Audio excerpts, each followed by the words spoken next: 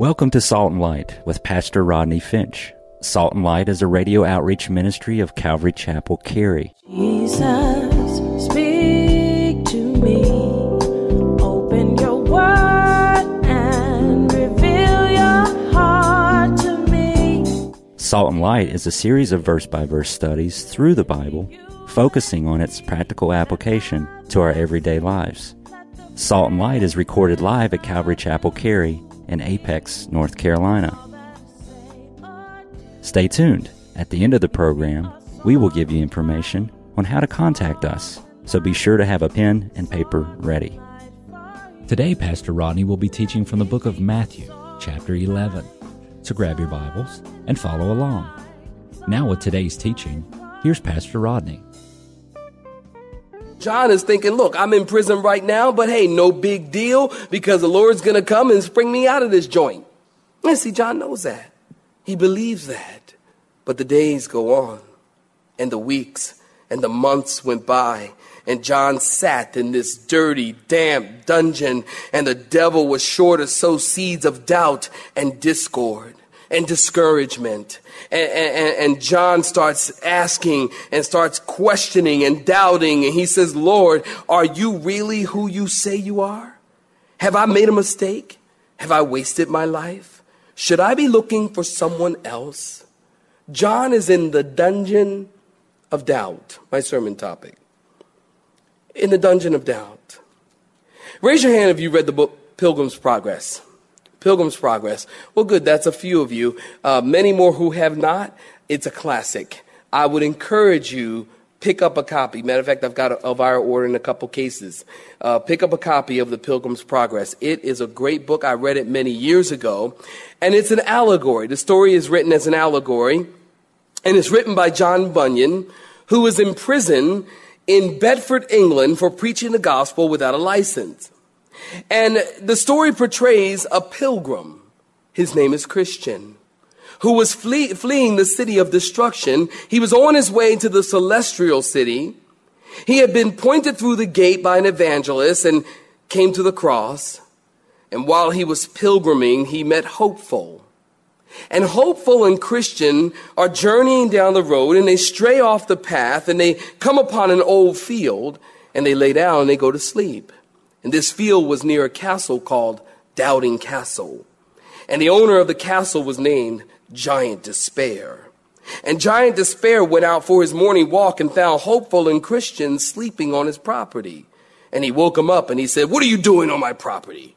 And they said, "Oh, sir, we were on our way to the celestial kingdom. We wandered off the path. We got tired. We fell asleep." And he took them and he said, "Now you're mine." And he grabbed them and he threw them in Doubting Castle. And while discouraged, sitting in Doubting Castle, Hopeful reminded Christian of the key that was in his pocket. And the key is the promises of God. And they took the key out and they put it in the door and they opened the door and fled out of Doubting Castle. And Giant Despair was in hot pursuit after them and he fell on his face and they escaped. And you see, John the Baptist is in Doubting Castle right now, in the grips of Giant Despair, and locked in the dungeon of doubt. And two of his disciples, they come to make a prison visit. And they tell John all that Jesus began to do as he was healing the sick and cleansing the lepers and raising the dead. And they begin to tell John all that Jesus began to do. And John tells them to go ask Jesus, "Are you the Messiah or should we keep looking?" John is discouraged and doubting. Now listen, this is the same John who pointed to the Messiah and said, "Behold, look, fellas, everybody, look, behold the Lamb of God, which takes away the sin of the world." The same John who saw the heavens open and the Spirit of God descended on Jesus in baptism. And John heard the voice of the Father say, "This is my beloved Son. Everyone listen to him." This is the same John who said, "I must decrease and he must increase." This is the same John who said, "I'm not even worthy to tie his shoes. He's mightier than I am." This is John who Jesus says there's no one greater than him.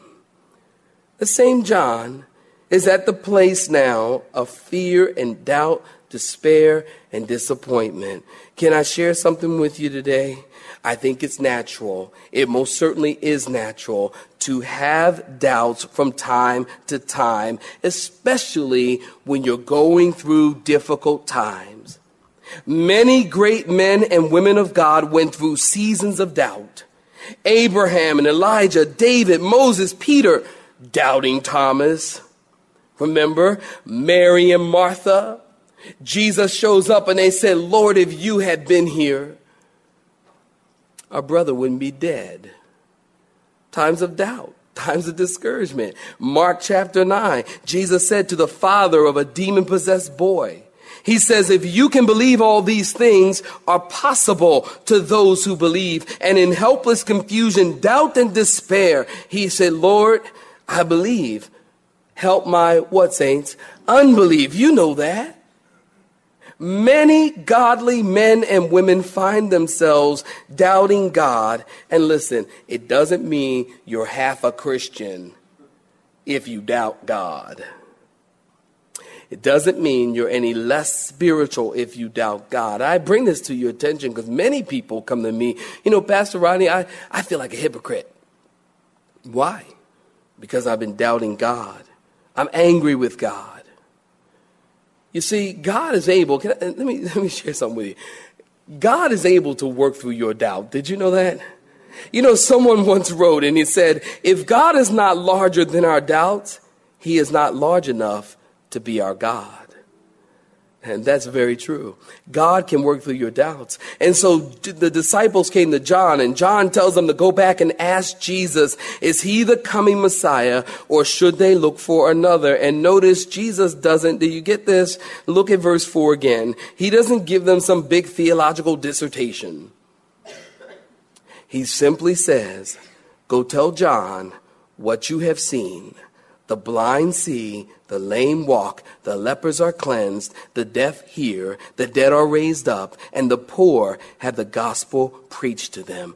Jesus is quoting, if you write in your Bible, write this in the margin, he's quoting Isaiah chapter 35. And he tells John simply this, saints, John, remember the Bible. In your fear, in your doubt, in your despair, in your discouragement, John, remember the word. John, remember the prophecies. John, remember what I said. And as it is true, Jesus often in the scriptures, in the midst of doubt, listen close. In the midst of doubt, Jesus often, the scriptures often, right in the midst of that doubt, he gives a further revelation of himself. What do you mean, Rodney? Well, notice in your Bible again, he told John, I am the one who makes the deaf hear, the lame walk, and the blind to see. Over and over and over again in the scriptures, when people find themselves in doubt, God reveals himself. Don't you remember the story of Moses? Of course you remember when Moses was standing there at the burning bush. And Moses said, Lord, he says he's at this place of doubt. He says, Lord, who will I tell sent me? And the Lord said, I am has sent you. And for the next 40 years, God spent 40 years revealing himself to Moses that he was the Jehovah Jireh, the Lord who provided. Moses, I'm the one that provided the manna that came down from heaven. And it was Jesus who later said in the New Testament, he said, I am the bread of life.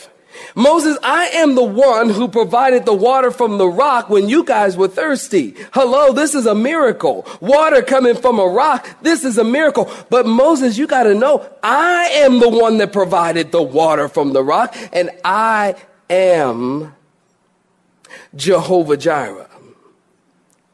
I'm the one that provided the quail. When Jesus talked about water from a rock, remember he stood on the stairs there in the temple in John chapter 7. And he says, hey, if anyone thirsts, let him come unto me and I will give him water that he will never thirst again. He is that water.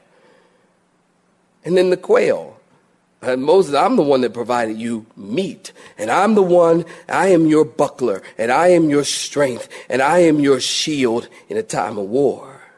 I am. So in the midst of doubt, God reveals himself. You remember Hagar. Don't you remember Hagar?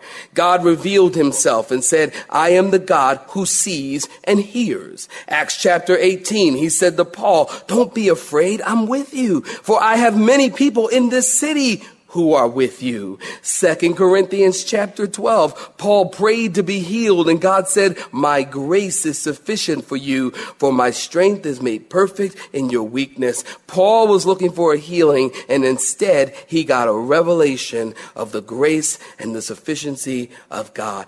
I say all that to say this. God reveals himself right in the midst of your doubt. Amen. And you should be glad about that. You see? And did you get it? In every one of these situations, the Lord gave further revelation of himself. Moses, I am that I am, whatever you need. Hagar, I am the God who sees and hears. Paul, I am your friend, your protector. I'm the omniscient one. I know everything. I'm always there. And see, God is seeking to work that way in your life and in my life. In those times that you are full of fear and you're full of doubt, it doesn't matter what you're fearful about or what you're in doubt about.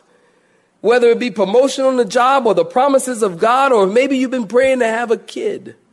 And man, we've done everything and nothing seems to be working. Whatever it might be, you're in doubt when you're in fear, whether it's school or, whatever it might be. It's in that time of doubt that God wants to give you a revelation of himself. But here's the key. In the time of doubt, now here's how you deal with it. In the times of doubt, what you have to do is turn your eyes away from the doubt and put your eyes on Jesus. This is how you deal with it. See, when you find yourself in doubt, don't go to the psychiatrist. Don't go try to get a script for Prozac. When you find yourself in fear, you find yourself in doubt, the thing to do is to turn your eyes from the doubt, turn your eyes from the fear, and turn your eyes upon Jesus. Don't you know that song? I love that song. Turn your eyes upon Jesus, look full in his wonderful face, and the things of the world grow strangely dim in the light of his glory and grace. That's all. So you turn your eyes from the doubt, you turn your eyes from the fear, and you say, you know what? I choose to fix my eyes on Jesus. Now, let me give you 3 ways how to deal with doubt. Got a pen? I want you to write these down. 3 ways to deal with doubt. Number 1, very important, stay in the Word. Amen, saints? Be a student of the Scriptures. That's how you avoid finding yourself in this place of doubt. That's how you deal with it. Stay in the Bible. Do you notice from your text, Jesus quotes the Word. And Jesus is saying, John, I'm doing what the Word said I would do. Remember, John's in prison, in the dingy, dark, doubting place in prison. And God says, John, don't worry about that. Understand this. It's about the Scriptures. It's about the Word. It's about the Bible. I'm doing what the Scriptures said I would do. Jesus is saying, John, think about what the Bible says will be the ministry of Jesus on earth. Rearrange your thinking so that it conforms with what the Bible says and nothing else. John, don't think about what the local rabbi says. Don't think about what your friends say. Think about what the Word says. The way to deal with doubt is to get in the Word. Get in the Word. Secondly, how to deal with doubt? He is very practical. Hang out with people who are full of faith. Don't hang out with, okay, here you go. Here's Doubter Stuff 101, okay? All right. Don't hang out with people who are doubters. That's deep theology. Don't hang around people who are doubters. Hang around people who are encouraging. Hang around people who are up. You've heard me say it many times. I'll tell you again. There's 2 kinds of people in the world, in my humble opinion.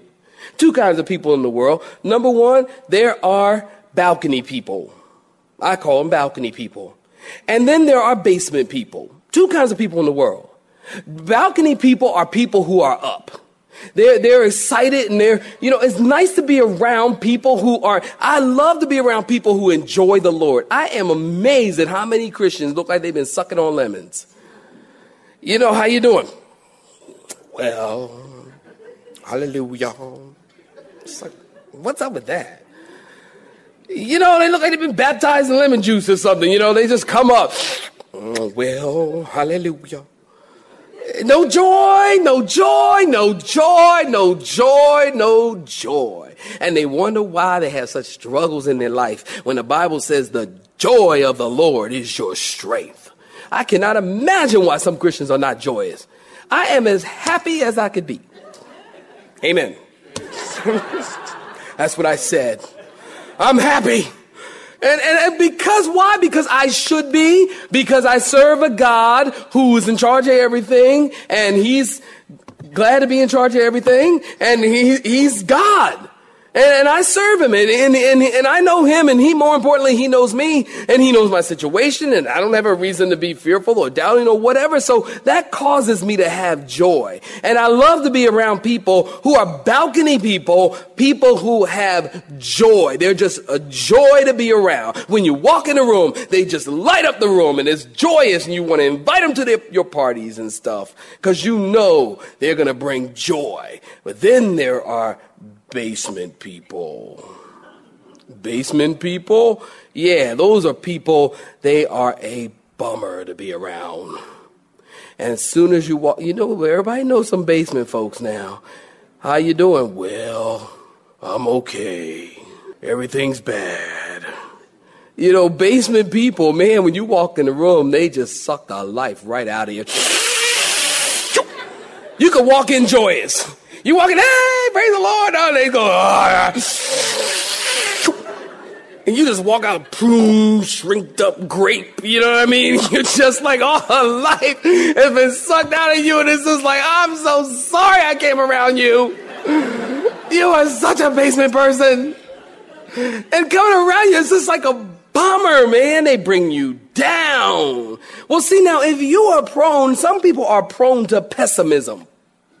It's true. It could be a sunny day outside, and they'll say, yeah, but it's going to be cloudy.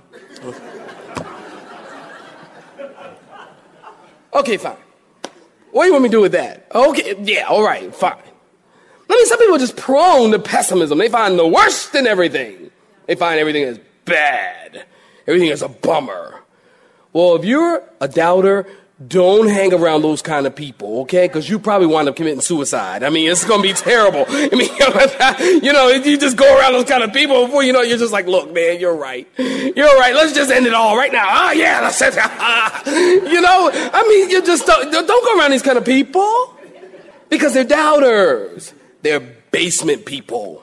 Well, I'm just trying to be practical here, people. If you want to deal with doubt, well, number one, stay close to the Word and stay in the Word. Number two, you want to hang out with people that are full of faith. And then thirdly, very important, stay close to God and take your doubts to Him. Here's the operative word, honestly. And that's so important, to be honest with God. Lord, help me. Lord, I'm struggling. Lord, I have doubts. That's what John did. John says, Jesus, I'm in jail. I'm about to be executed. I'm down right now. Lord, I need to be reassured that I haven't wasted my time. Are you the one who was to come? Are you the promised Messiah? He didn't try to cover it up and act spiritual. He just said, Lord, be honest with God. Remember, God knows where you are. All things are naked and open with Him to whom we have to do. So God knows already. We think we're hiding stuff from God. God, I'm angry with you right now, but I won't tell you. Okay. We think we're hiding from God. You're not hiding anything from God. God sees through you just like glass. God sees just like glass. You think you're hiding from Him, but He knows just where you are. Just like when you have kids. You remember playing this game with your kids? You play hide and seek with your kids? And you tell them, okay, Johnny, go hide. And Johnny goes and hides, and he's hiding in the closet, and he goes, They don't know where I am. And you play along because it's fun. And you're just kind of walking around the house. Well, I wonder where Johnny is. Where's Johnny? Where is he? Is he in the closet? And you open the closet. Nope, he's not in there. Boom, you shut the closet. Is he down the hall in the clothes hamper with the dirty underwear? Is he in there? Nope, not in there. In the bathroom. Is he in the toilet? No, not in there. And you talk really loud so they can hear you because they think they're hiding from you, but they're really not because you know where they are. You know where they are. And they're in the closet. They don't even know where I am. That's amazing. I can't believe how good a hider I am. Kids. And it's kind of fun. It's kind of cool. And see, aren't we like that with God? You don't know where I am. I don't need to be honest with you. I mean, you don't know. God knows. God knows exactly where you are. And you would be doing yourself a favor if you say, God, I'm going to be honest with you. And I'm going to say, God, you know what? I'm bummed right now. I'm not liking life a whole lot right now. I'm not liking my situation a whole lot right now. You be doing yourself a favor, see, because when you're honest with God, God can deal honestly with you. But when you're not honest with God, God can't deal with you because you're not being honest. You're not being honest. And you're fooling yourself. And you think I'm okay, you're okay, we're all okay? You're not okay. As a matter of fact, in your dishonesty, you're worse off. You understand? So be honest with God. And say to God, be honest. Tell God how you feel. I'm one of those kind of people. Tell God how you feel respectfully. You know what I mean? Because some folks think that I'm just going to tell God and give him a piece of my mind. It's like, don't give too many pieces away. You don't have much left. Don't give too much. I'm going to give God a piece of my mind. Well, be careful. But what I'm saying is be honest. And just say, God, I'm hurting right now. God, I'm full of doubt. God, I'm full of fear. God, I'm full of anger. God, I'm full of disappointment. You see, God's a big boy. He can handle it. He can handle your honesty. What he cannot handle is your dishonesty, which is hurtful to you, ultimately. And then he said in verse 6, blessed is he who, notice, is not offended because of me. In other words, Jesus says, don't get derailed by your doubts. Don't stumble over the Savior. Don't miss what God has for you because of your doubt and because of your fear and because of your pain. Maybe you're here today and you're doubting your situation. Maybe you're doubting your salvation. Don't doubt. All you have to say is, Father, I don't know about this thing, Christianity. I don't think there's anything wrong with doubt, and there's nothing wrong with skepticism. There's a real problem with unbelief. We talk about that in another sermon. But there's no problem with doubt. There's no problem with skepticism. You know what? A healthy amount of doubt and a healthy amount of skepticism, stay with me, is good. Those people that follow David Koresh, was he a Waco guy? Waco, whatever they were. Remember that? If people had a healthy dose of doubt, a healthy dose of skepticism, they wouldn't have found themselves in that situation. Jim Jones, many, many years ago, they wouldn't have found themselves in that situation. God has no problem with doubt. Maybe you're here saying, I doubt my salvation. Let me tell you something. There's no doubt about it. If you say, God, I want you in my life. I need you in my life. God, I need your help. In my situation, in my circumstance, God, I need you. If you say to him, Lord, come into my life, reassure me of my salvation, make me new, Father. Do your work in me, God. Listen, there is no doubt about it. God will do it. He said, if you call on the name of the Lord, you shall be saved. If you call on God, see, the reason why God doesn't answer because you don't pray. So if you call on God, whatever your circumstance, whatever your situation, if you call on God, God will answer you. God will help you. Because this is the kind of God we serve. I am what? Fill in the blank. He is whatever you need. Ego eimi is a Greek word. Ego eimi means I am. Anything what you need. But you have to call on him and you have to ask him. And don't doubt and don't be full of fear, but be full of faith. and God can do great things with your life. Amen. You have been listening to Salt and Light, a radio outreach ministry of Pastor Rodney Finch and Calvary Chapel, Cary, located in Apex, North Carolina. Join Pastor Rodney Monday through Friday at this same time.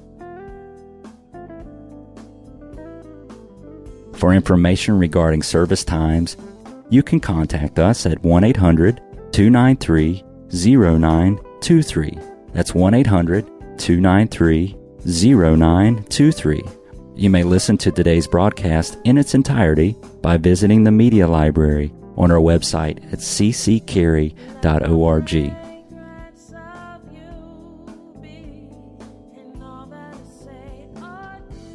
We would like to thank you for tuning in to Salt and Light and pray that you have been blessed. Until next time, may you be salt and light.